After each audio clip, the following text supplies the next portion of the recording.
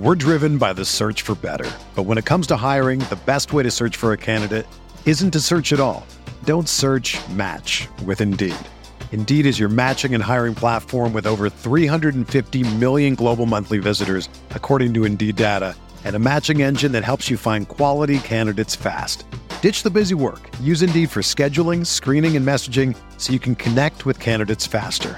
Leveraging over 140 million qualifications and preferences every day, Indeed's matching engine is constantly learning from your preferences, so the more you use Indeed, the better it gets. Join more than 3.5 million businesses worldwide that use Indeed to hire great talent fast. And listeners of this show will get a $75 sponsored job credit to get your jobs more visibility at Indeed.com/Blue Wire. Just go to Indeed.com/Blue Wire right now and support our show by saying that you heard about Indeed on this podcast. That's Indeed.com/Blue Wire. Terms and conditions apply. Need to hire? You need Indeed. This podcast episode is brought to you by Coors Light. These days, everything is go, go, go. It's nonstop hustle all the time.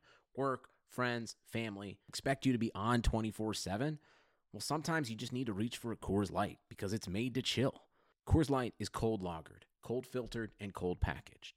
It's as crisp and refreshing as the Colorado Rockies. It is literally made to chill. Coors Light is the one I choose when I need to unwind. So when you want to hit reset, reach for the beer that's made to chill. Get Coors Light in the new look delivered straight to your door with Drizzly or Instacart. Celebrate responsibly. Coors Brewing Company, Golden, Colorado. Support for this podcast comes from U.S. Bank. When it's time for a new credit card, the best ones do way more than just buy stuff. And that's why U.S. Bank offers credit cards that make every day more rewarding. Earn cash back, score points when you shop, dine out, travel, or binge watch, or get a low intro APR. U.S. Bank credit cards were designed to fit your lifestyle. So make every day more rewarding and check out usbank.com/credit card. U.S. Bank credit cards are issued by U.S. Bank National Association ND. Some restrictions may apply. Member FDIC.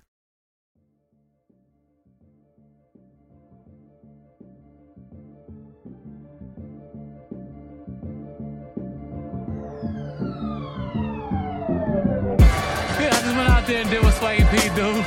Teammates played great, and we came out with the victory, you know? I'm just trying to really get my NBA 2K rating up. I just cannot take. I can't take it. You know, it's 12:02 right now. If they want to fire me at 12:05, I'll go home and find something to do. I'll have a good day. We go to Game 7, baby. Game 7. Welcome to the RotoWire NBA podcast presented by FanDuel.com. Nick Whalen here with James Anderson. It is Thursday, April 11th, which means, of course, it's Ramon Sessions' 33rd birthday, the 56th overall pick in the 2007 NBA draft. For those not familiar, that's the Alondo Tucker, AC Law, Javaris Crittenton draft. Today is one of the few days of the entire NBA calendar, James, where we don't have any games. It's kind of the biggest lull in the schedule, I guess, as we move from the regular season, which wrapped up last night, to the postseason, which begins, as it always does, on Saturday with 4 games, and then 4 games on Sunday as well. So the schedule came out actually a little earlier this year than it has in years past. It was out around 12:30. I look back, last year it didn't come out till after 2:30 a.m., so that was kind of nice. But as you and I were discussing before we started here, not exactly the most intriguing bracket on either side. It's always a little bit tough to get fired up about every matchup in round one, but not exactly thrilled how things shook out, especially in the Western Conference. But we'll get to that in a little bit. First, a couple of news items. Dave Joerger out in Sacramento as of this morning. Kings improved their win total. I think he was on, maybe not the short list, but at least most people's list of candidates for Coach of the Year, given how much of a jump that team made, and I think especially relative to the expectations they faced. But at the end of the day, not really all that surprising that he's out, given the way that his relationship has gone, not only with management in Sacramento, but also in Memphis. Yeah, I guess it can't be surprising, just given what we knew about the friction there, but I just struggle to see how this team kind of maintains the strides they made. I mean, it's a pretty appealing job, but like how many, like Dave Yeager's a really good coach. Right. Like how many coaches are available that are as good as him that would come in and just kind of pick up where he left off with, because I think you kind of have to keep that same offensive system. I mean, that just unlocked so much for them.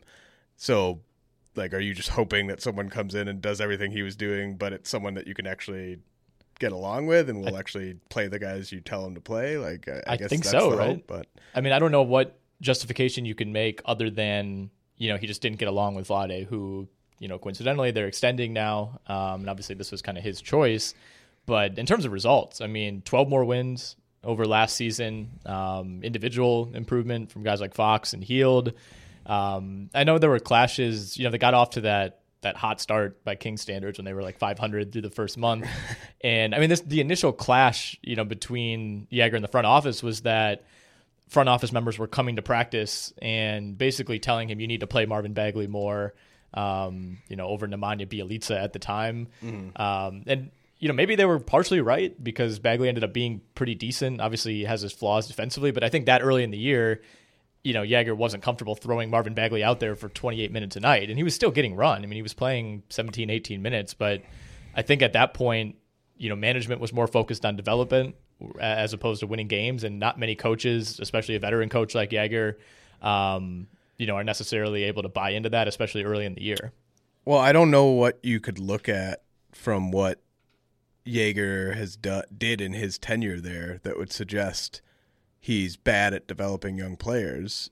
I just think that in his estimation, that doing the lineups he was using gave them the best chance to win, and I don't know how you'd argue with that either. Like, I mean, you can't win almost twice as many games as you were projected to win by Vegas, and then say that the guy like mishandled this and this and this, especially when like he has De'Aaron Fox on his team, who it might have made the biggest leap from year 1 to year 2 of any player in recent memory. And you have like Harry Giles is like a success story. Bagley ends up went for being 35 a last success night. Story. Yeah, like it's all their young players have like up arrows next to their names, and they won twice as many games as they were supposed to win. So I just don't know how you could, what you're trying to pin on him other than the fact that he maybe just doesn't respect you. And I would say he probably shouldn't necessarily respect you. Right. I mean, we certainly don't know the full story behind the scenes, and I'm sure that's a big part of it, but you really can't argue with the on-court results. And I think maybe the biggest point in favor of Yeager, if you want to make the case that you can say, the Kings weren't going to go win the title this year anyway, they should be focusing on development. They don't even own their own pick. Like, there's no reason whatsoever to be upset that, if you're management, to look and say, we didn't want to win 39 games this year, we wanted to focus on the lottery. That's not an option whatsoever. If that pick lands at 1, it goes to Philly. If it lands anywhere else, it goes to Boston. So there was no motivation, at least in my mind, where obviously they ended up falling short of the Western Conference playoffs. With about a month left, it was pretty clear that's how it was going to go. But they're not one of those teams where you look back and say, wow, this was really dumb for them to go all in because, now they've ruined their draft pick, which in their case is non-existent. But again, none of this is all that surprising. It's the Sacramento Kings.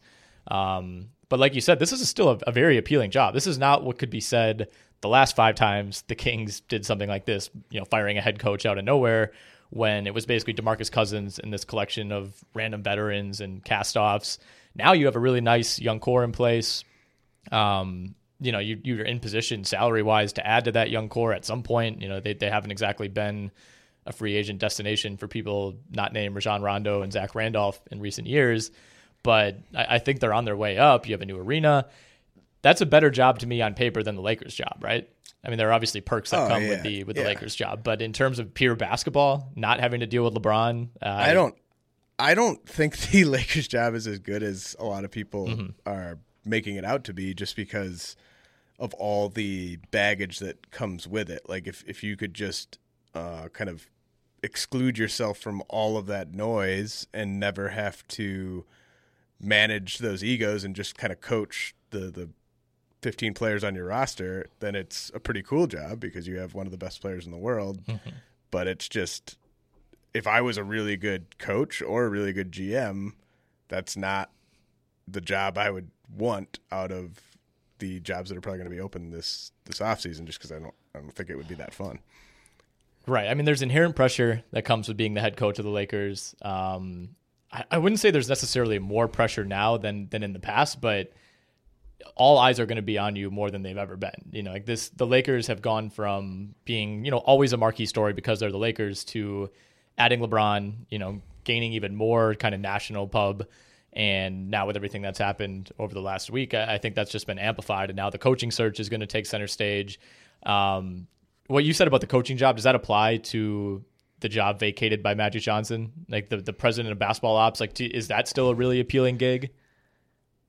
I don't think it's that appealing. I don't think so either. I mean, look at every front office situation that has accompanied LeBron James's movements, and you're never making your moves. You're making his moves / his agency's moves. You're overpaying guys you don't want to pay. I mean, you have the benefit of him, kind of being at rock bottom from a bargaining standpoint. Like, he can't just say, all right, we're doing it this way, because you're coming off a year where you didn't make the playoffs, and you've got him under contract.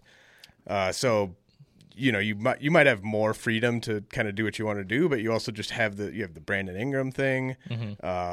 You really have to make a bunch of shrewd signings. Like, if they had the type of offseason that John Horst had this past year, then maybe you look like a genius. And maybe it's appealing because it's kind of the executive version of replacing Jason Kidd, where you could just come in and just do some just basic smart things, and it's going to look so much better because the past regime just made horrible move after horrible move. So maybe it's appealing in that sense. You could win executive of the year. It's he made these 2 great signings, and the Lakers got the 4 seed. Maybe that part of it's appealing, but I don't know. I would rather just have complete power to just do exactly what I wanted to do without having to answer to LeBron. I think the Lakers' job, no matter what position in the organization, is always going to carry appeal for certain people, but I don't think it's this universal, it's the Lakers. No matter what job I have now, I'm leaving it because it's the Lakers. The names that were starting to come out after Magic stepped down the other night were, and these are not confirmed, obviously, but people were throwing out, Masai Ujiri, Sam Presti, Pat Riley. I've seen, Spo to LA now. Why would any of those guys leave the position that they're in right now? I just don't think it's worth the risk at this point. I don't know what the benefit is, especially when if things go right. I don't think people are going to say Sam Presti saved the Lakers. If the Lakers win the title in 2 years, it's going to be LeBron's title, right? And whoever else is alongside him. Yeah, I just don't. Yeah, I don't see the appeal when you're that much of a made man. It just seems like you're I think David Griffin, if you just get David Griffin and keep Luke Walton, I think that's a really good kind of core of people making the decisions, because everyone kind of knows each other then, and Griffin knows exactly what he would be getting into with that.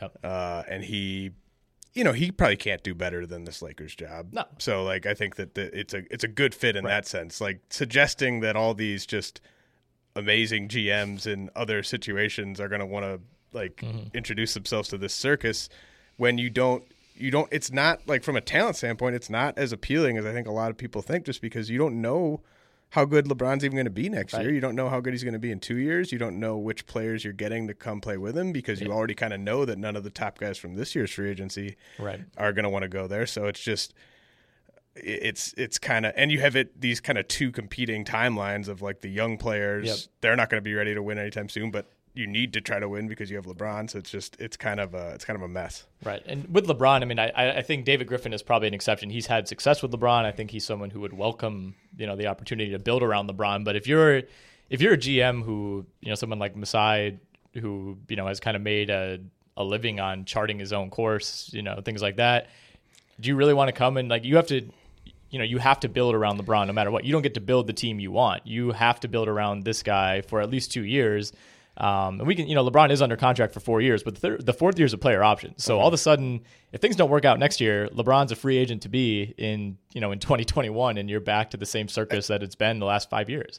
I think one guy that you could see maybe taking that move is Neil O'Shea or like someone kind of that caliber where it wouldn't be crazy if he got fired in like 2 years anyways. Right. Like, so he would just be kind of jumping to a different situation where he'd have more of a leash.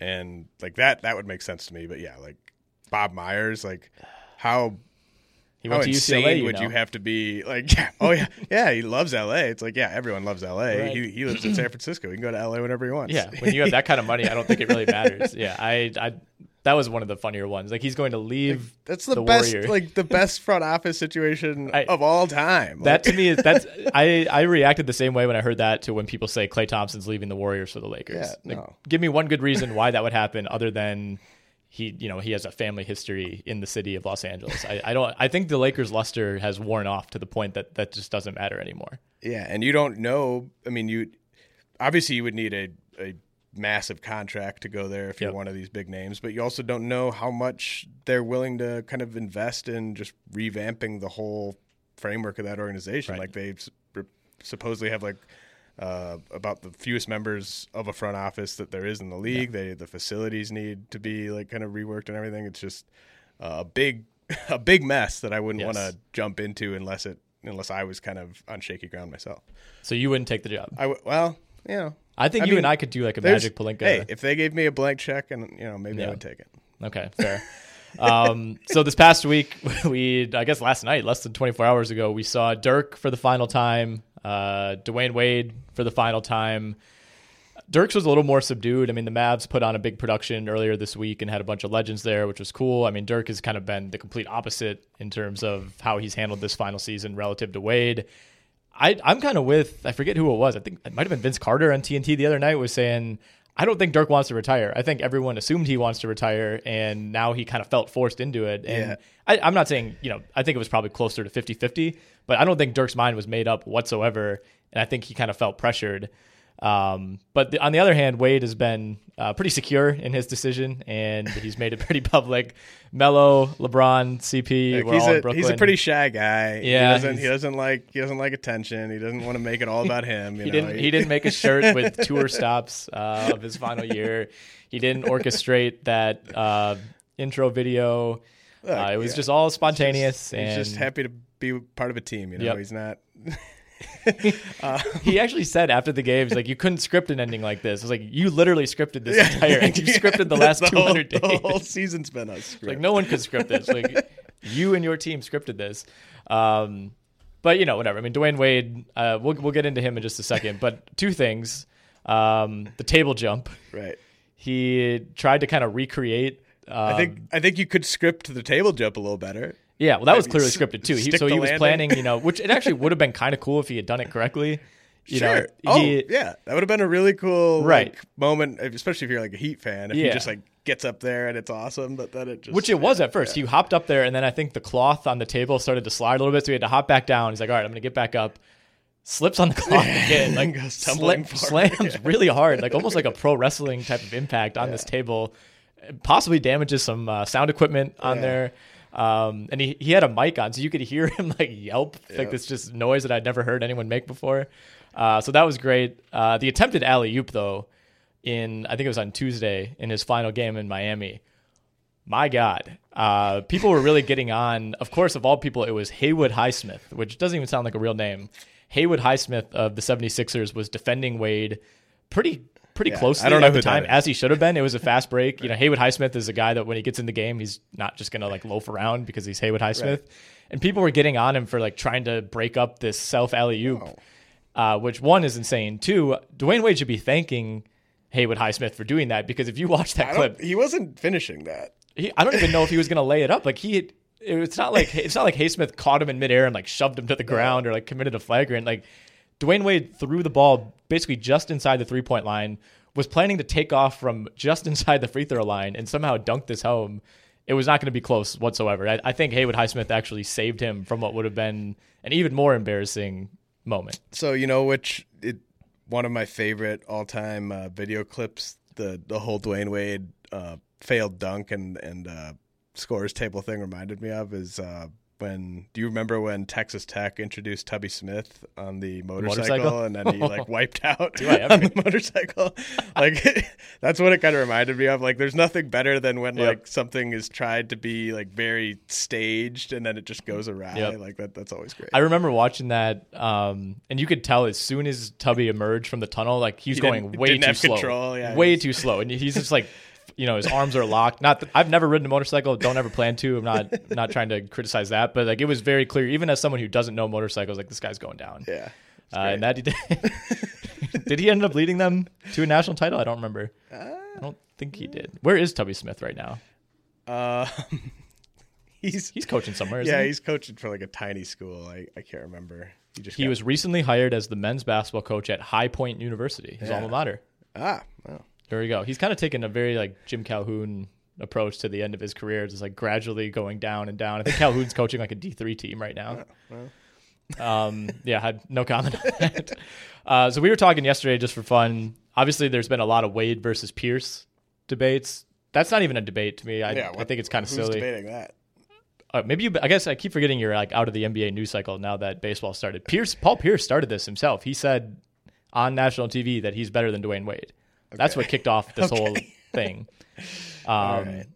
And I don't know if you saw the clip from last night in Brooklyn, where Wade had his final game. The crowd was chanting, "Paul Pierce sucks." Nice. Nice. Paul Pierce did play for the Nets multiple years. So that in and of itself is not a debate. But we were talking Wade versus Harden, Wade versus Kobe is probably a much closer debate than Wade versus Pierce. And the one that I thought was even more interesting that you brought up, because he's a little bit more of a contemporary with Wade than Harden is Chris Paul. So if you just had to say straight up, even without diving into the numbers first, like who is your, if someone said who had the better career, Chris Paul or Dwayne Wade, who would be your first answer without thinking too closely about it? I think I would say Wade. I think I said CP yesterday, but then when you start to consider the postseason stuff, it's hard to overlook 3 titles. It's hard to overlook getting to the finals 5 times, 6 times. It's just, you could win. I mean, we obviously saw it. You could win a NBA Finals with Dwayne Wade, peak Dwayne Wade as your best player. I don't think there was ever a point where you could have won an NBA Finals with peak Chris Paul as your best player. And I think it's maybe sort of more to do with their just style of play, where CP is just such a kind of classic point guard that that just almost never happens where that's the best player. That's what I'm trying to look up now. Like, who's the last team to be led by a classic? Like, does Curry count? I don't think so. Like that, not for like the point of this discussion. Like, Curry was the best scorer in the league. Right. Like, you're talking like a quote unquote pure classic type of point guard. Like a pass first point guard. Right. I mean, Isaiah. Do you have to go all the way back there? Probably. Sure. Or, like Magic Johnson. I mean, and you can basically cross off the entire 90s. Right. And I think that Chris Paul's just had some bad playoff moments. Those Clippers teams had some bad luck too. Mm-hmm. But yeah, I think I would go Wade, but I think it's really close, and I wouldn't argue too hard one way or the other.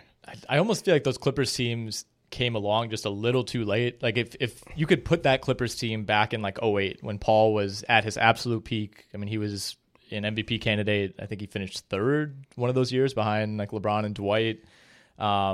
He was kind of at his apex, if I remember correctly, sort of right around the time of that Lakers trade getting like nixed. So like if he is able to link up with Blake and DeAndre, like at the absolute when and like all their primes like intersected, then sure, that team could have done more. Well, it's that, and I mean, you look at the teams that won titles in the late 2000s around that range. You still had Duncan Spurs in 2007. They're not beating them, but like that Clippers team transported back into 2009 against like that Lakers team. The Powell Kobe team.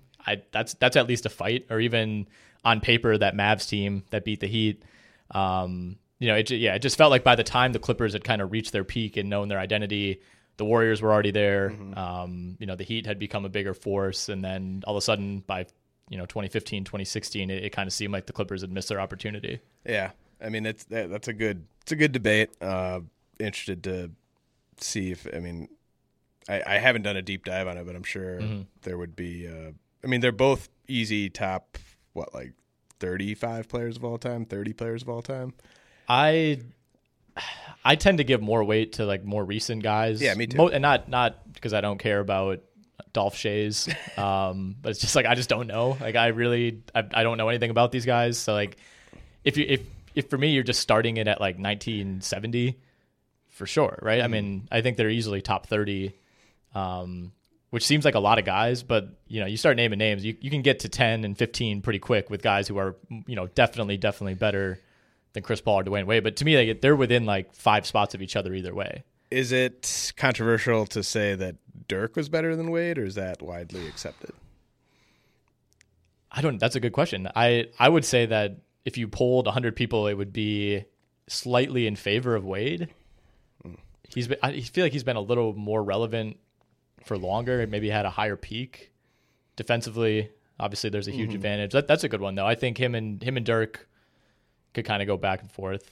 I mean, obviously Dirk had the win over Dwayne in 2011. Well, I think Wade beat him in 2006. I mean, that 2006 finals was a joke. Like I think that should have been a Mavs win. And if you want to use that as part of the case for Wade, then I mean you can. I wouldn't use it because I don't think they were the best team in that finals or deserved to win that finals. So like that's complicated. And then Dirk's like 10-year offensive peak is just so much better from a efficiency standpoint than what you would have gotten from like Wade's 10 best offensive seasons. So kind of just depends how much you want to factor in Wade's defense. And then you sort of get into the issue too of like, if Dwayne Wade had come along like 10 years later, his game would not have been great in like these past 5 years of the NBA. Like he just would not have been that great of a fit. So I think you can make the opposite case for Dirk too. I think if he peaked in 2012 instead of 2005. Yeah, I think if they both started their careers in 2010, I don't even know if Wade goes down as a Hall of Famer. Like, is that crazy? Like, how does a guy that's like a shooting guard who shoots 30% from three, like how does that guy survive in today's NBA? Talk to Russell Westbrook, man. I don't know. I think he becomes more of that type of player that we're like, there was a period where Dwayne Wade was like inarguably a top 5 player for a few years. Right. I don't know if you could get to that level shooting 30% from 3 and really never improving on that. Like there was never even one season where he shot close to 40. Like Westbrook at least has had these like drastic ups and downs where there are certain years where you could make a case that he was a top 4 or 5 player. Yeah, that's an interesting one. I mean, looking at Dirk's kind of to this point, Dirk's 6-year peak from start of the 04-05 season to the end of 2009-10, 25.3 points per game, 8.7 rebounds, 3 assists, 1 block, 48% from the field, 39% from 3 on 2.5 3-point attempts a game. That number is probably tripled at least if he's playing 10 years later. Yeah, I mean, that's like fewer threes than Brook Lopez took this year. Oh, way fewer. So like 2.5 a game? Yeah, that's pretty wild. That's like as many threes as Tony Snell took this year.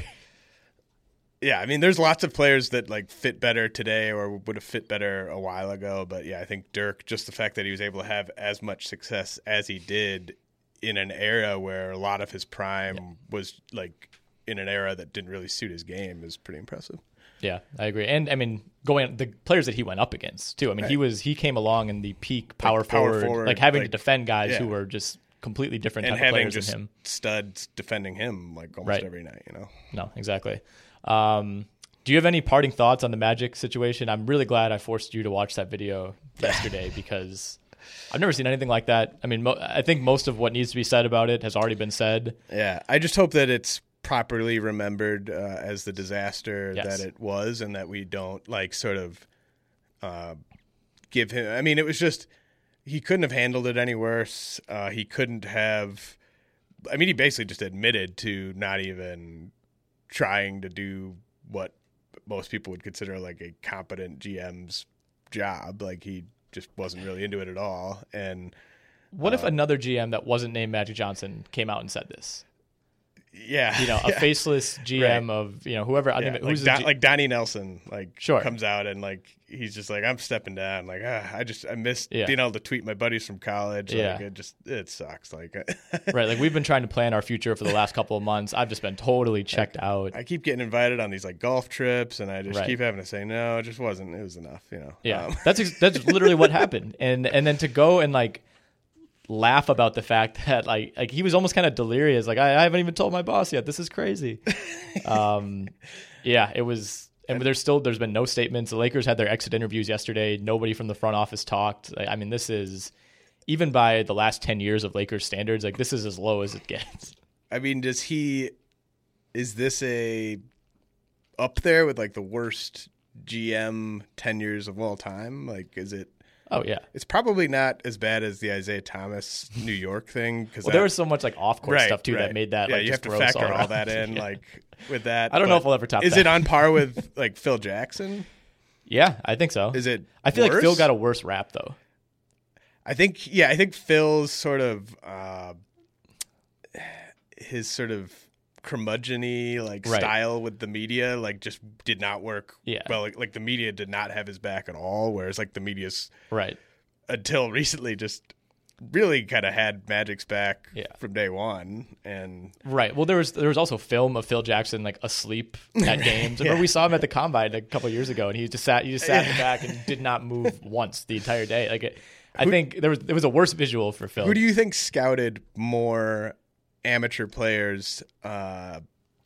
Who logged more hours of scouting per year out of Magic and Phil? I think Magic, but I think he went to a lot of games but didn't scout like he thought. I think he went to games still as Magic and would glad hand people. Well, I think he just went as a fan, exactly. he watched. He would watch De'Aaron Fox play in the tournament the same way a fan would, and be like, that guy's really good, and not really picking him apart the way. He'd wear a MSU t-shirt. That would be a fascinating documentary. Yeah, right. To watch Magic sit with an actual tenured NBA scout and just the differences in how they view players. Although apparently it's on the record now that Magic wanted De'Aaron Fox instead of Lonzo and was talked out of it. So maybe that's maybe what puts him ahead of Phil. Who talked him out of it? The other Pelinka / Lakers, whoever else has a voice. I don't know. Jeannie Buss. Yeah, it was in one of those tell-all pieces that came out this week. Yeah, I think it was in the Bill Oram one. I mean, the Lonzo Ball pick was.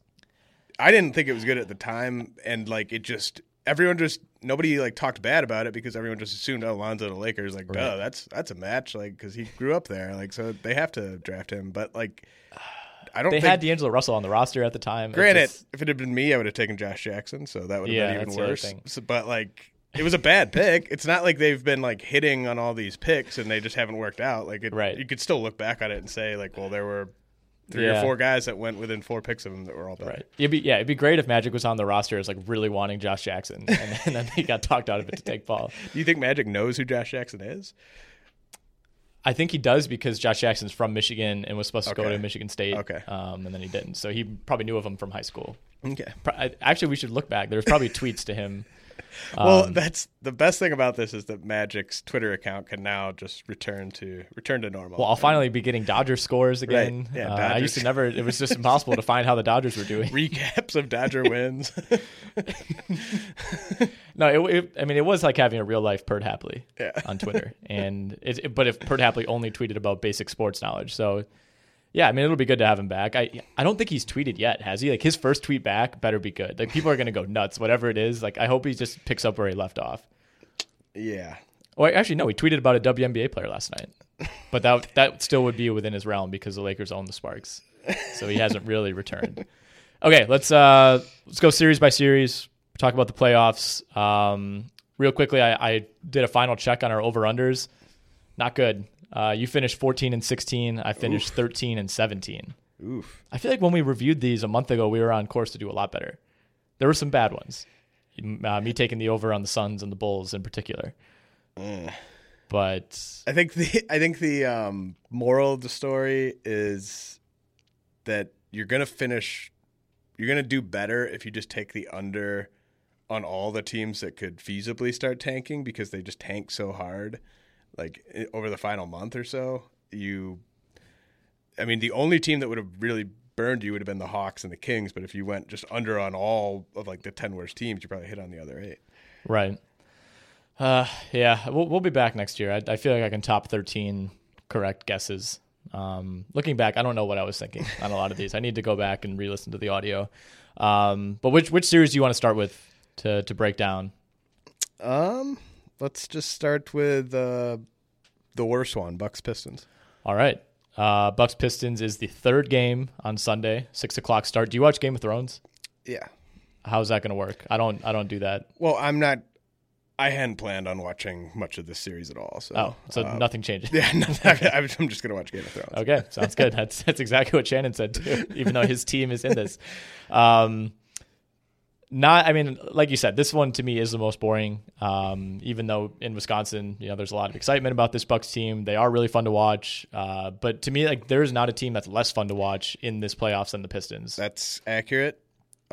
So you just have a team that's way better than the most boring team. So like it couldn't be a less entertaining series to me, because it's just like, it'll be weird if there's a game where the Bucks don't win by double digits. Yeah. And if that happens, they probably played really ugly in the first place. So I'm waiting for the second round in this one. I'm just not inspired by this Detroit team. I know a few years ago, and this was pre-Blake, I thought they gave the Cavs actually a pretty good run, and I think it was 2016 or 2017. One of the years where they just like swept through the East, and they kind of mucked it up and at least kept it close. But I really don't see that happening. I mean, Blake sat out the game that they needed to win to get into the playoffs last night. To me, that says that his knee is nowhere near 100%. And having Thursday, Friday, Saturday off helps, I guess, getting that extra day. But even if he plays, I just can't imagine he's going to be 100% or able to play in 4 games and 7 nights. I was really surprised that you wrote here in the notes that 5 games is the best odds. Yeah, I went through, and this is coming from the FanDuel Sportsbook. I don't know how 4 games. Like I don't. That's know. What I thought. I would be. What would have to happen for the Bucks not to win all 4 of these games? I don't know. Giannis gets hurt. Like I don't know That's how not else an they answer. don't sweep like the Pistons in this. No, the Bucks aren't a team to me that. Like Denver, for example, which we'll talk about in a little bit, like they have like dramatic home road splits where you could see no matter what, you're like, well, maybe they just won't show up for a game. Like the Bucks have not no-showed a game really at all this year when they've been healthy. And even games like the other night against OKC when Giannis is out, Bledsoe's out, Brogdon, Mirotic, they still at least put up a fight. And I'm not saying Pat Connaughton is going to give you 35 good minutes in a playoff game, but they're deep. Even if Giannis were to get in foul trouble, I wouldn't worry a ton about that. I don't know. There's just not anything to get excited about. I guess you have Thon Maker return storylines.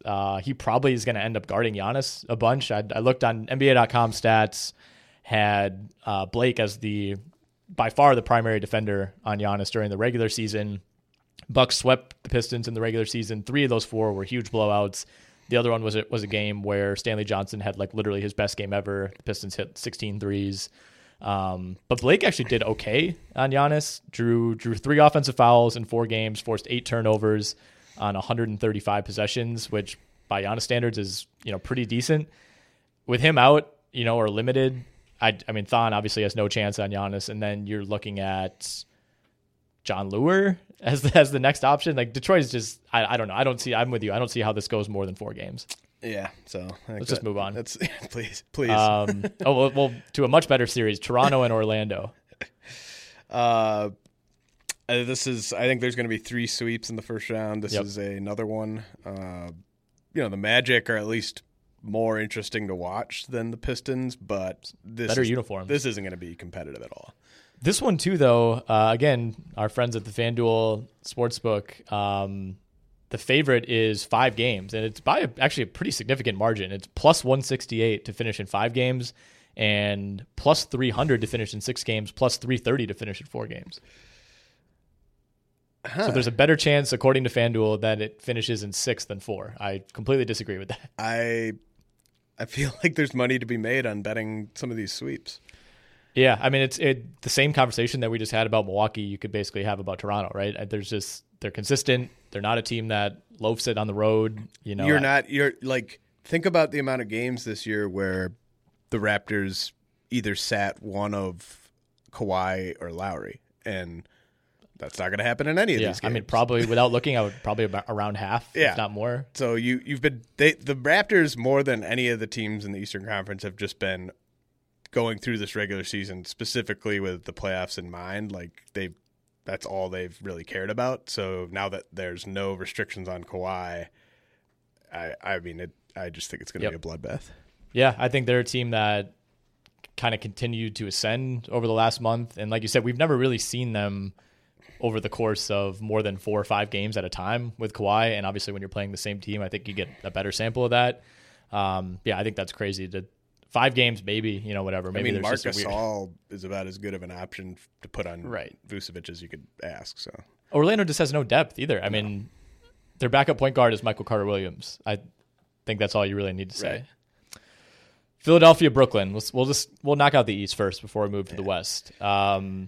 This one, to me, all comes down to Embiid. I think Philly wins no matter what. If Embiid is fully healthy, 4 or 5. If Embiid is limited or misses a game or two, that opens things up a little bit. But like Brooklyn, to me, I like Jared Allen as a young player, but they have no answers whatsoever on either end, really, for Embiid. Yeah, I think this is going to be 5 games to Philly, where I think the Nets are just good enough and Philly is susceptible enough for the Nets to probably steal one of these just with a hot shooting night. But yeah, it's not going to be overly competitive. Yeah, I'd be pretty surprised if it's not 2-0 going back to Brooklyn. Right. Yeah, maybe Brooklyn wins 3 or 4, but yeah, fun Nets team, but I don't think Philly is as good of a match. A lot of people seem to think this is one of the more intriguing series to me, which may be relative to the rest of them. I think people are trying too hard to come up with ways to paint these as interesting series. There's nothing wrong with just saying this Eastern Conference playoffs is a joke in round 1. Would Brooklyn-Boston be intriguing to you at all? No. That was another one where people thought that. I feel like if that was a matchup, that would be a very trendy upset pick. I'm just not that high on Brooklyn. No, I don't get why people There's one thing to just be like, oh, this Brooklyn team, they're kind of on the rise. They're pretty fun. They're better than you think they are. Right. And it's another to say, yeah, this team's going to beat this Celtics team that almost got to the NBA Finals last year. All right. Speaking of the Celtics, they're the 4. Indiana's the 5.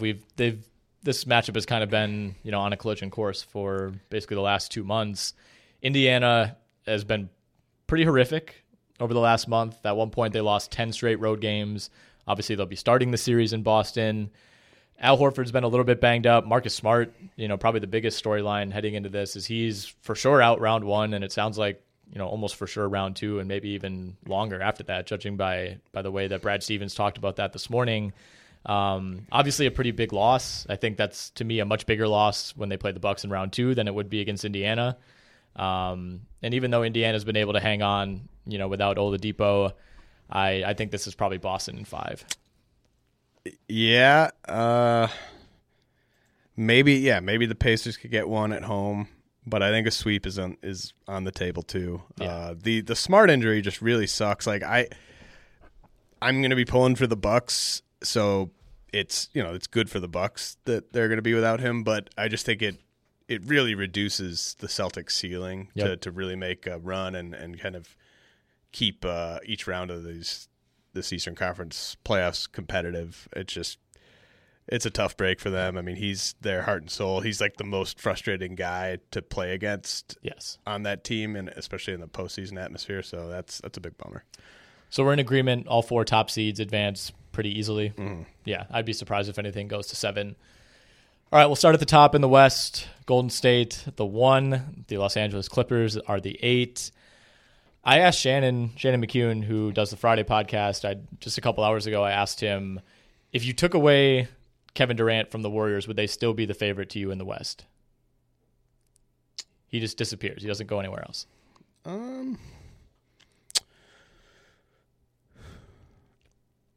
I think so. Yeah. It's probably got more to do with, I would not have said yes last year. Okay. I just don't think whoever you want to say the second best team in the West is, I don't think that team is good enough. It's more to do with the second best team / third best team than it is to do with anything with the Warriors without KD. I agree. I don't think Houston is. I don't think they would be the favorites in the NBA Finals without KD, for what it's worth. Like, I think the Bucks and the Raptors are better than the second best team in the West. I think it'd still be really close. But yeah, I mean, I wouldn't be up in arms if the Bucks were a slight favorite and they got there. But again, I mean, this just speaks to how crazy talented this team is. I think Houston's slightly worse than last year, but not all that much worse. You have something to say about the Warriors? No. No, just checking my Slack. Yeah. I mean, if you really want to make storylines about the series, Patrick Beverley has at least a reputation that he can give guards trouble. I'm not going to buy into that. The Warriors starting five has been the best defensive five in the league since the All-Star break, even though Cousins has had, some issues here and there. You agree that this is a sweep? Oh yeah, okay. No question. The Warriors the last 2 years have dropped either game 3 or 4 in the first round. One year I think was against the Spurs. And I don't even remember who the other was. So like there is a history here of them kind of, taking their foot off the pedal in game 3 or 4. But even if that happens, I mean, this is a Clippers team that really didn't even care if it made the playoffs. Like 3 months ago when they traded Tobias Harris, like they were just completely indifferent as to what happened after that. And obviously they deserve a lot of credit for getting here, but even as an 8 seed, like they're just, to me, they're even weaker than a lot of these first round opponents that Golden State's had during this run. Yeah, I completely agree. I mean, like last year's Pelicans team was just so much more dangerous. Right. They took a game off them. Right. If and when the Warriors win another title, and if KD gets a third straight Finals MVP, is this the summer, where we, around mid-July, we finally say, he's taking the proverbial best player in the world title away from LeBron? Well, I mean, does LeBron even have that title? Yes, he does. Okay. That's been decided by me. Okay. But I think his grip on it is looser than ever, due in part to what happened with him this season and just other players, whether it's Durant or Harden or Giannis or even Curry, kind of continuing to ascend. Yeah, so I think that it's tough for me to – I mean, KD might be the best player in the world. It's just such a weird conversation to have when he probably isn't even going to make first-team All-NBA. Like, I think Giannis is going to, short of them really kind of flaming out, I think Giannis has a chance to take that title. Yeah. I just don't really see KD doing it, because I don't know what would have to happen. Like, he's not going to have that matchup with LeBron where he can like be better than LeBron in a finals matchup. Like, maybe if they play the Bucks and he just completely destroys Giannis or something, then he takes that title. But I kind of think either Giannis takes it or we kind of go into the offseason with not really a clear guy. Yeah, I think that's fair. I mean, I do think even though the Cavs got swept out of the finals last year, it was still LeBron just because of how he played. He had that ridiculous run up to the finals with, huge games, buzzer beaters, the 50-point game one. Like, even though they lost again in the finals, it didn't feel like it was on him. I think if anything, JR kind of took most of the heat. But this year, I don't think that's the story whatsoever. I mean, I think the heat is on LeBron more than it's ever been, probably since 2011. But I also don't know that Durant on this roster is even capable. Like, there's always going to be people, I myself would never do this, who will say, when you're playing with Curry and Cousins and Clay and Durant and Draymond, you just, kind of like the same reason that he hasn't won MVP since he's gone there, even though he's partially deserved it. There's just kind of this built-in difference, when you play with that roster. So we'll see. All right, the 2-7 in the West, 2 seed Denver, 7 seed San Antonio. Denver got a win last night. Not exactly the most encouraging win against like the C squad for Minnesota. A game that looked like actually Denver was going to lose up until the last couple of minutes, but they ended up winning that. And everything kind of came together for them in terms of how they wanted to finish the season, with the Western Conference bracket shaking out. So they find themselves in the 2 spot despite a pretty uninspiring run since the All-Star break. And what that means now, if you look at the bracket, one of Denver, San Antonio, Portland, or Oklahoma City is going to be playing to go to the NBA Finals. Yeah, and Denver did their part to kind of maneuver this side of the bracket, and it really couldn't have worked out any better for them. Yeah. I think that they would have been – I mean, So just from your point of view, who on the other side of the bracket, I mean, I think you would pick Denver to beat the Clippers. Would you pick the other 3 teams to all beat Denver? Utah, Houston, and Golden State? Right now, I might. If you asked me this a month and a half ago, no.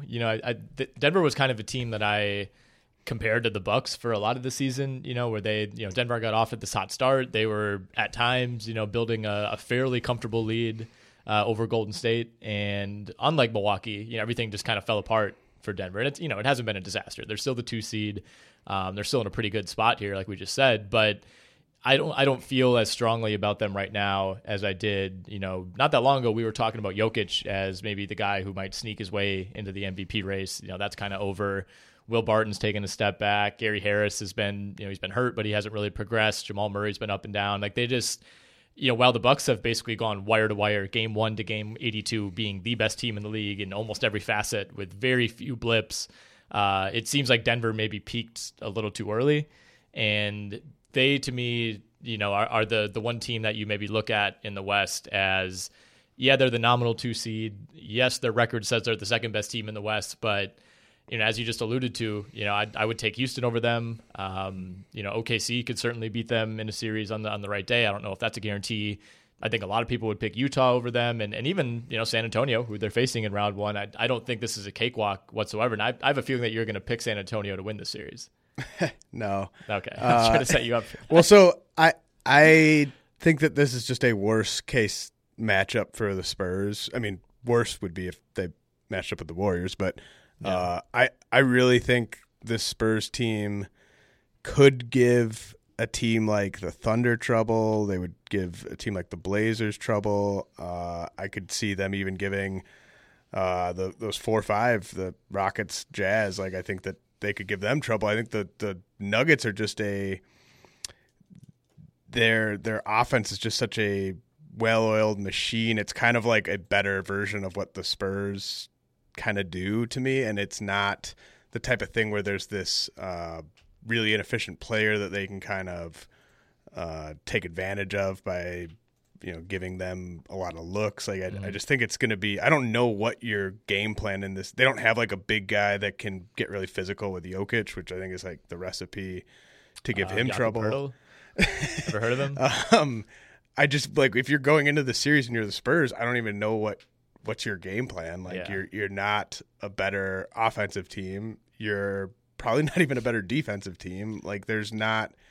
Definitely not a better defensive team. I mean, San Antonio has had like runs where they've looked like the old Spurs defense. But I mean, Denver's a top 10 defense. That's kind of where the difference has come. They're 6th in offense this year. They were 6th last year. I honestly think I'd pick the Spurs to beat either the Thunder or the Blazers. And is that just like a strategy? Like you just give Pop such an edge? Well, Portland, it's partly because of the Nurkic injury, but right. I don't think they have necessarily more talent than the Spurs without Nurkic. And then with OKC, I think it would just be a gigantic strategy advantage to the Spurs. So it's not a good matchup for them. I think it probably goes like 6. I don't think I see that 7 games has the best odds. Yeah, I can't see the Spurs team winning 3 games in this series. It just doesn't have the offensive firepower. I don't think so. Yeah. And I think Denver kind of matchups pretty well. The guys that they can throw at the Spurs' best players, I think, is a pretty good setup. So I think it goes like 5 or 6 in Denver's favor.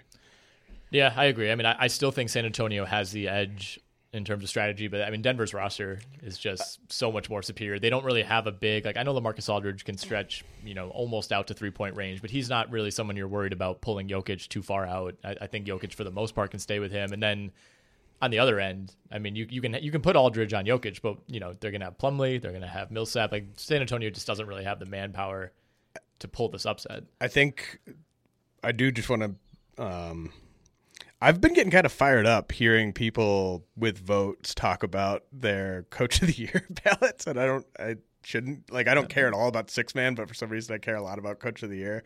Like the idea that Mike Malone should be a top 3 Coach of the Year candidate to me is just ludicrous because they vastly outperformed their point differential. Like that they shouldn't have won as many games as they did win, and there's like half a dozen guys that I would have listed over Mike Malone, and yet I keep hearing him as like the second or third guy on a lot of people's ballots. So I think he's like an average NBA coach, and that's fine, but I don't think he's close to Coach of the Year material personally. There, I'm off my soapbox. Go off, man. what a rant.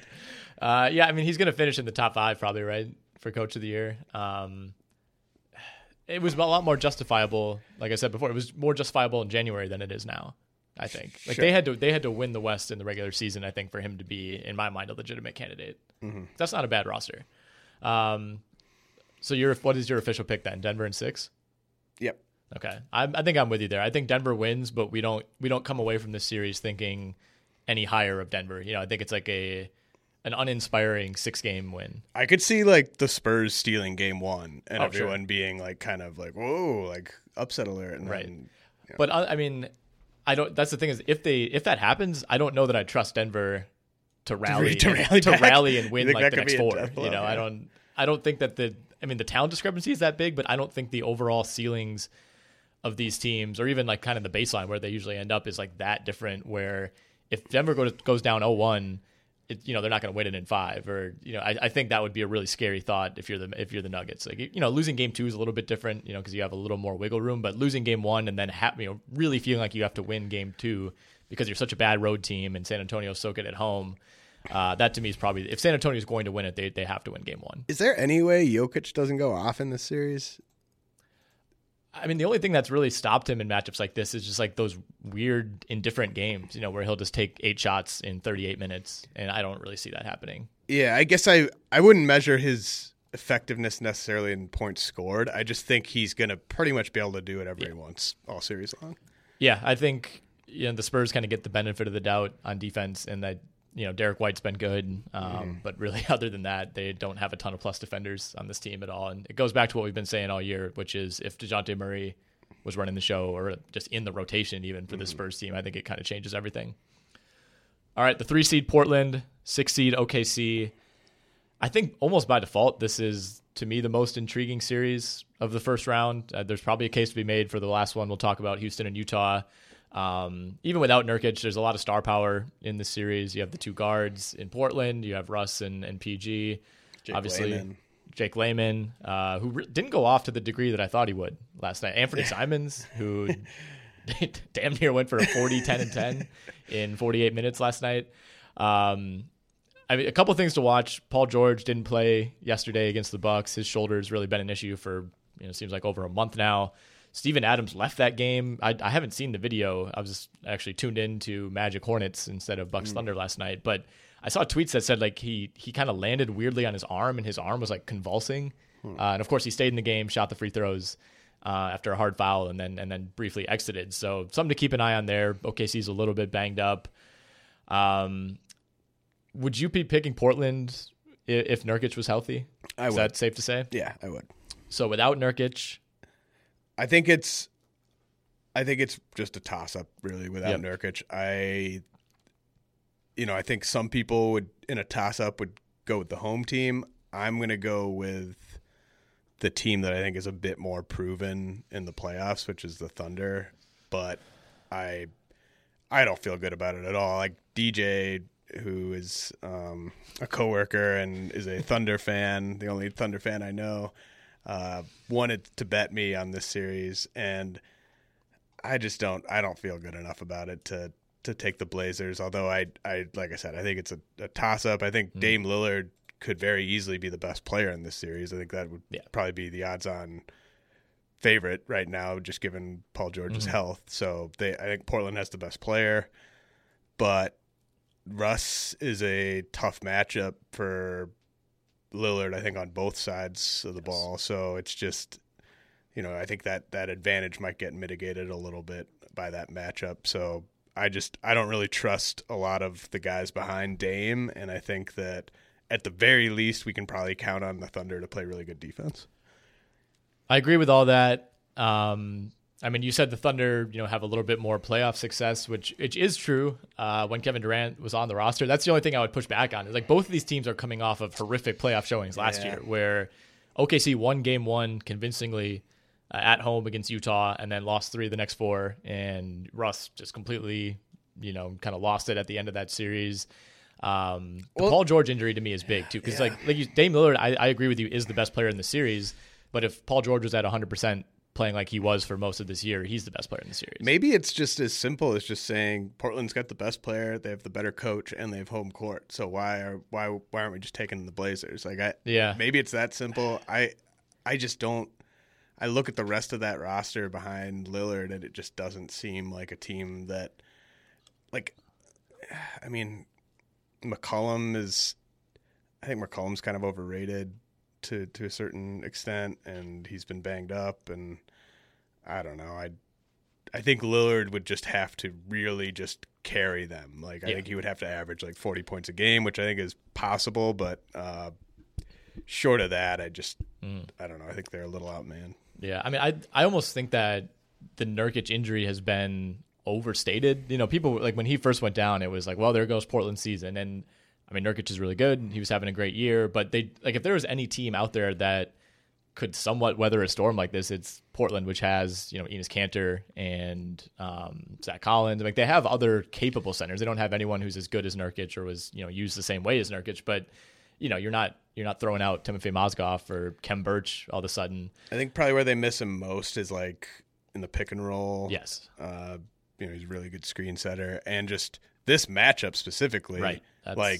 Steven Adams is going to just push around the rest of those centers. Right. No, Nurk did a great job defending Adams. I think these teams met 4 times in the regular season, and like you said, I think Lillard and Russ almost cancel each other out. Lillard always plays well against Westbrook. Westbrook always plays well against Lillard. And, even though Russ can get a little bit out of control, historically Russ has come out on top, wins and losses against Lillard. But I just think I'm a little bit with you on McCollum. I wouldn't say he's overrated, but I'm worried that he's played 1.5 games going into the series, and they need him big time. I started looking to, the advanced defensive numbers a little bit earlier, and Aminu and Harkless did a good job bothering Paul George earlier this year. I think to me that's just going to be the key, is if Paul George is 85% healthy or better, OKC probably wins. If Paul George struggles and can't shoot like he has been, in February and March, then I think Portland probably wins it in 6 or 7. You're kind of talking me into Portland a little bit, because I don't think Paul George is going to be at 90% health. OKC is under 500 since the break, and they won their last 5 games, 4 of which were complete cupcakes. So without that, there's just not a lot of evidence that they're playing well. Should I hit DJ up right now and say I'll take that bet? Wait, what was the bet again? $20, $50, whatever, something like that. Just on series winner? Yep. Okay. I might. I think it's worth a shot. You've historically fared well in these bets. I'm gonna really be rooting for the Blazers no matter what, just because I like Lillard so much, and it'd probably be more fun. Yeah, right. Yeah, the Lillard and Layman show. Leonard. I didn't even name Myers Leonard when I was going through their center depth. That's how deep they are. It's you forget how great their 4th center is. Okay, let's finish up Houston and Utah. It almost seems like right away, when the schedule came out, or when the standings were finalized last night, there wasn't a lot of talk about this series. It was Golden State Houston round 2. Wow, we're getting this round 2, not in the conference finals. I don't think Houston's going to breeze through this by any means. I think the Rockets win. FanDuel has 7 games as the most likely scenario. I think Houston can probably do it in 5 or 6, but it wouldn't surprise me if it goes the distance. What would surprise you more, 5 games or 7 games? I think 5. Yeah, me too. Utah's good. I don't know. I think it's going to go 6 or 7 personally. I don't want to count out the Jazz just because I think that they have a really high ceiling especially if Ricky Rubio's making shots and Donovan Mitchell's making shots, I think they can win this series. But it's a lot to bet against this Rockets team in round 1. I think that they are going to feel like they have a lot to prove in this series. They still have. I'd take their 3 over Utah's best 3 by a pretty wide margin. Yeah, Rubio's banged up too. I think that's the bigger thing. Is the feeling is that he's going to play, but I don't know where he'll be at. And he got hurt. I don't think they had him in the playoffs at all last year. Mitchell got hurt in the playoffs. I do think Houston's ceiling is higher for sure. If both teams are playing their best, if Houston, comes out and just goes guns blazing, they're going to win this in 5. But the way that they play, as we saw last year, they are vulnerable to lose to anyone on any night when you bomb that many threes. I think the Blazers-Thunder matchup is the most likely upset on the board, but I think the Rockets-Jazz matchup is maybe has the highest ceiling as a first-round series. Like, I think it could be just in terms like of fun, classic series. Yeah. Whereas, I think that Portland Thunder series is going to be kind of ugly at times, and it's just the most evenly matched of the two. But we're talking about with the Jazz and the Rockets, I would argue probably 2 of the top, 6 teams in the league, 7 teams in the league, something like that. Yeah, it depends how much you value those top 4 in the East. That makes it a pretty – well, I think these are 2 of the 3 best teams in the West. So even if you take the 4 in the East, I think you're still talking about 2. You think Utah's better than Denver? Yeah, I do right now. Just based on – right this moment, yeah, probably. Yeah, and I think they're more equipped to win. I think they're just a better playoff team than Denver is going to be. But yeah, I mean, this is if I had to watch, if you told me I could only watch one series, I'd probably pick this one, even though I think the Blazers Thunder one is more likely to have the underdog win. Okay, a couple more quick things and we'll wrap up. So the title odds right now, unsurprisingly, Golden State, the heavy favorite at -225, Milwaukee +650, Toronto +950, Houston +1100, Boston and Philly both at +600, Denver at, 1600, Denver at +1800, and OKC at +3500. I'm of the belief that Golden State is going to walk to another title, so I'm staying away from any of this. But just from a betting value perspective, do any of these title odds intrigue you even a little bit? Yeah, I don't think they're going to walk to a title. I think I was the only person on staff that 2 months ago or whatever said that I would take the field over the Warriors, and I've kind of waxed and waned on that opinion. I think to me, I think right this minute it's 50-50 Warriors versus the field, which I know is much closer than you would have it. But I think the Raptors at +950 is really appealing. I think that they are I think that I'm probably behind the Warriors. I'm probably most confident in that team firing on all cylinders all playoffs long. I think that they're just built. I mean, I don't know if you could have a team built better to match up with the Warriors in the finals when you can have that Lowry, Green, Siakam, Kawhi, defensive. I mean, those guys can switch probably across the board on the Warriors, and they have the ability to give them a little bit of trouble with those bigger lineups too. So I think that, if that was the finals, I think I would have the Warriors winning in 6 games. So if that's how close I think the finals would be, I think +950 is pretty decent. And then I see a little bit of value in the Bucks +650, and I think the Celtics +1600 is interesting too. Those are the only 3 other than the Warriors that I would consider, just because I think the ceilings of those 3 teams are high enough that they could beat Golden State. But I think the Raptors one's my favorite. I guess what would happen hypothetically? Let's say Curry goes down, Golden State loses in round 2 to Houston. All of a sudden, the West is wide open. I mean, Houston. Would you agree that had Houston pulled the upset last year in the Western Conference Finals, that they would have gone on to beat Cleveland? I really wish we could have seen that series, by the way. I think they would have. I don't know. I mean, LeBron would have gone nuts, but I still don't know if it would have been enough. That Houston team was really, really good. That Cavs team was really bad. That LeBron's game 1 is still just kind of stuck in my head, and it's. I mean, he had that game, but at no point during that game were you like, oh, this will be a series. You just were like, oh, this is a crazy game. It was LeBron had literally the best individual finals game ever, and they still lost.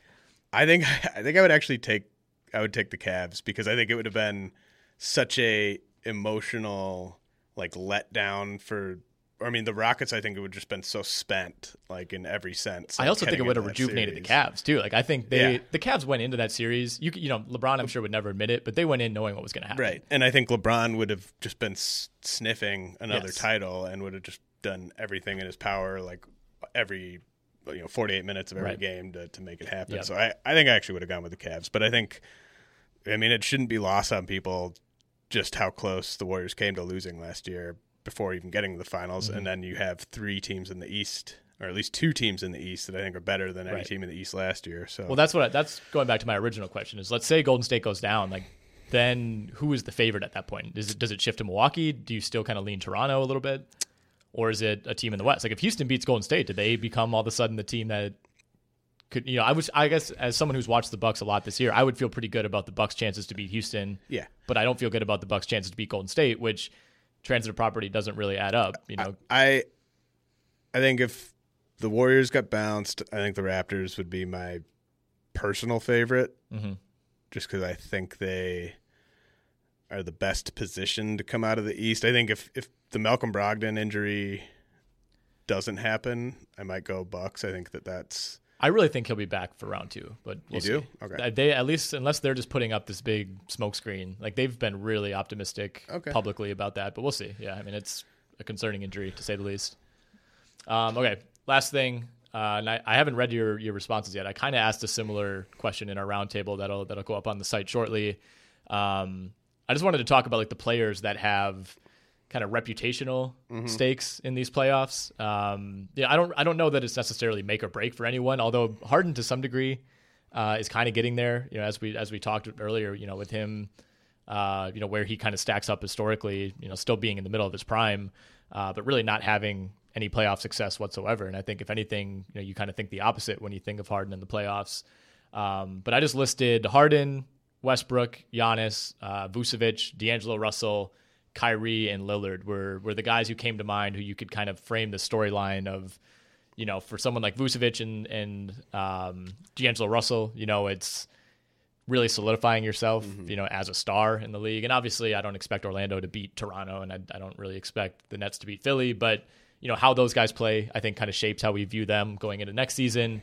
And then I think there's opportunities for guys like Harden and Giannis to kind of grab that, or at least make a really compelling case for that best player in the world title that, could be very much up for grabs this summer.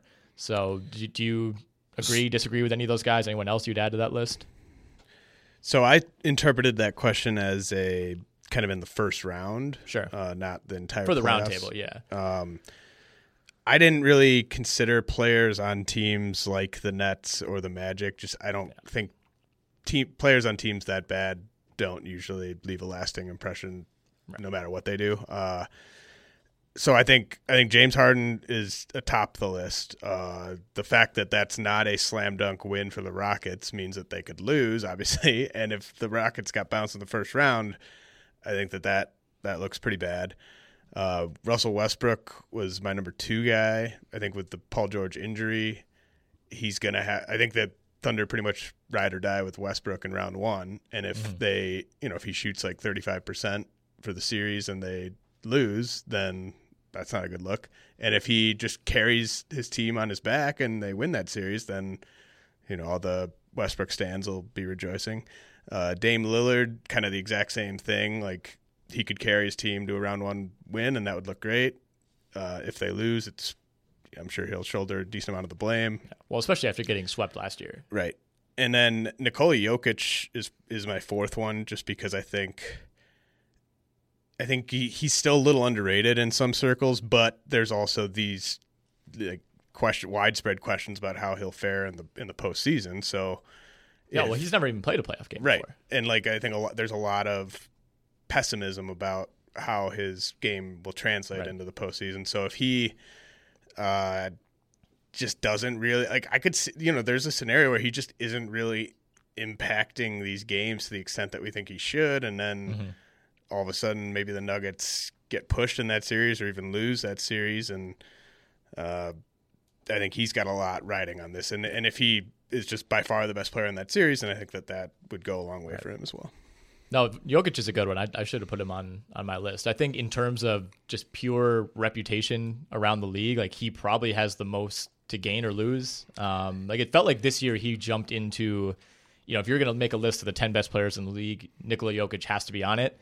if they get bounced in 6 games in round 1 as a 2 seed, I think he might back his way out of that list. Right. If he dominates and they make a run to the conference finals and, he's borderline averaging a triple-double through the playoffs, all of a sudden he goes into next year in that conversation closer to the top 5 than he is the top 10 or 15. I think just from the scope of the entire playoffs and not just the first round, I think Giannis is probably at or near the top just because he could establish himself as the best player in the league, or they could get bounced by Boston in the second round. I think that's completely in play. And if they got bounced, I think a large part of why they would get bounced is because the Celtics would just be forcing him to take threes. And, he's been hitting these threes down the stretch in games that don't really matter.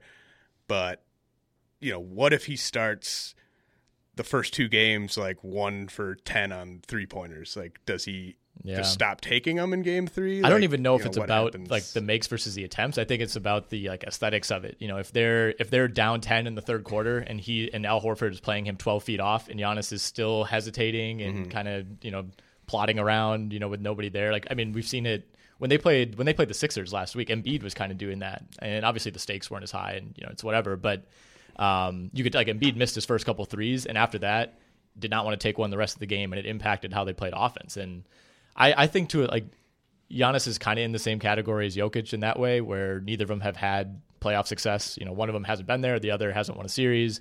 I do feel like Giannis is like legacy, for lack of a better term, is already more cemented though. Like, they're going to win round 1. If they lose to Boston, I don't think people are going to all of a sudden turn on Giannis. I think it'll become a story. I think he can leave these playoffs as the consensus best player in the world, and I think he can leave these playoffs with a consensus that he's not yet the best player in the world. Like, if they get bounced early, like round 2, or if they get bounced in like a non-competitive Eastern Conference Finals, then I just don't think anyone's going to be like Giannis. Yeah. Like, they're not. Like, it'll be Durant, Curry, LeBron, like maybe Harden. Like, people aren't going to bring up Giannis when they talk about the best player in the world in the offseason. Well, I think people will, but then there's this trump card hanging over him of, okay, well, that guy just lost in 5 in the East Finals to Toronto and got his lunch eaten by Kawhi. Like, Kawhi outplayed him in the Eastern Conference Finals, so how could he say Giannis is better than Kawhi? Yeah.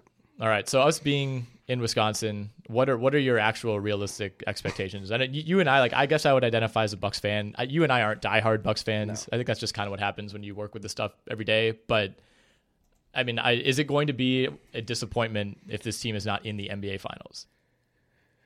No, I mean, I'm not picking them to go. So I think it would be given the Marcus Smart injury, I think it would be a pretty big disappointment if they didn't get to the East Finals. Yes, totally agree. I think there would be people who would argue and say they should make the finals based on how they played, record-wise, all that would indicate it. But I'm with you. I wouldn't be surprised if they made the finals, but I wouldn't look at this season as a massive disappointment, especially going forward. Like, it's not like Giannis is 32 years old and this is your last run. I mean, who knows what could happen, but it doesn't really feel like this is a make or break year for Milwaukee. I think like a very just down the middle performance would be them getting to the East Finals and losing a very competitive series. Yeah. If they do more than that, it's a huge success. If they do less than that, it's a failure to some degree. Yes, if they were to make the finals and get swept by Golden State, I don't think that's a failure. Oh, no. No. They get to the finals, that's a huge, huge win.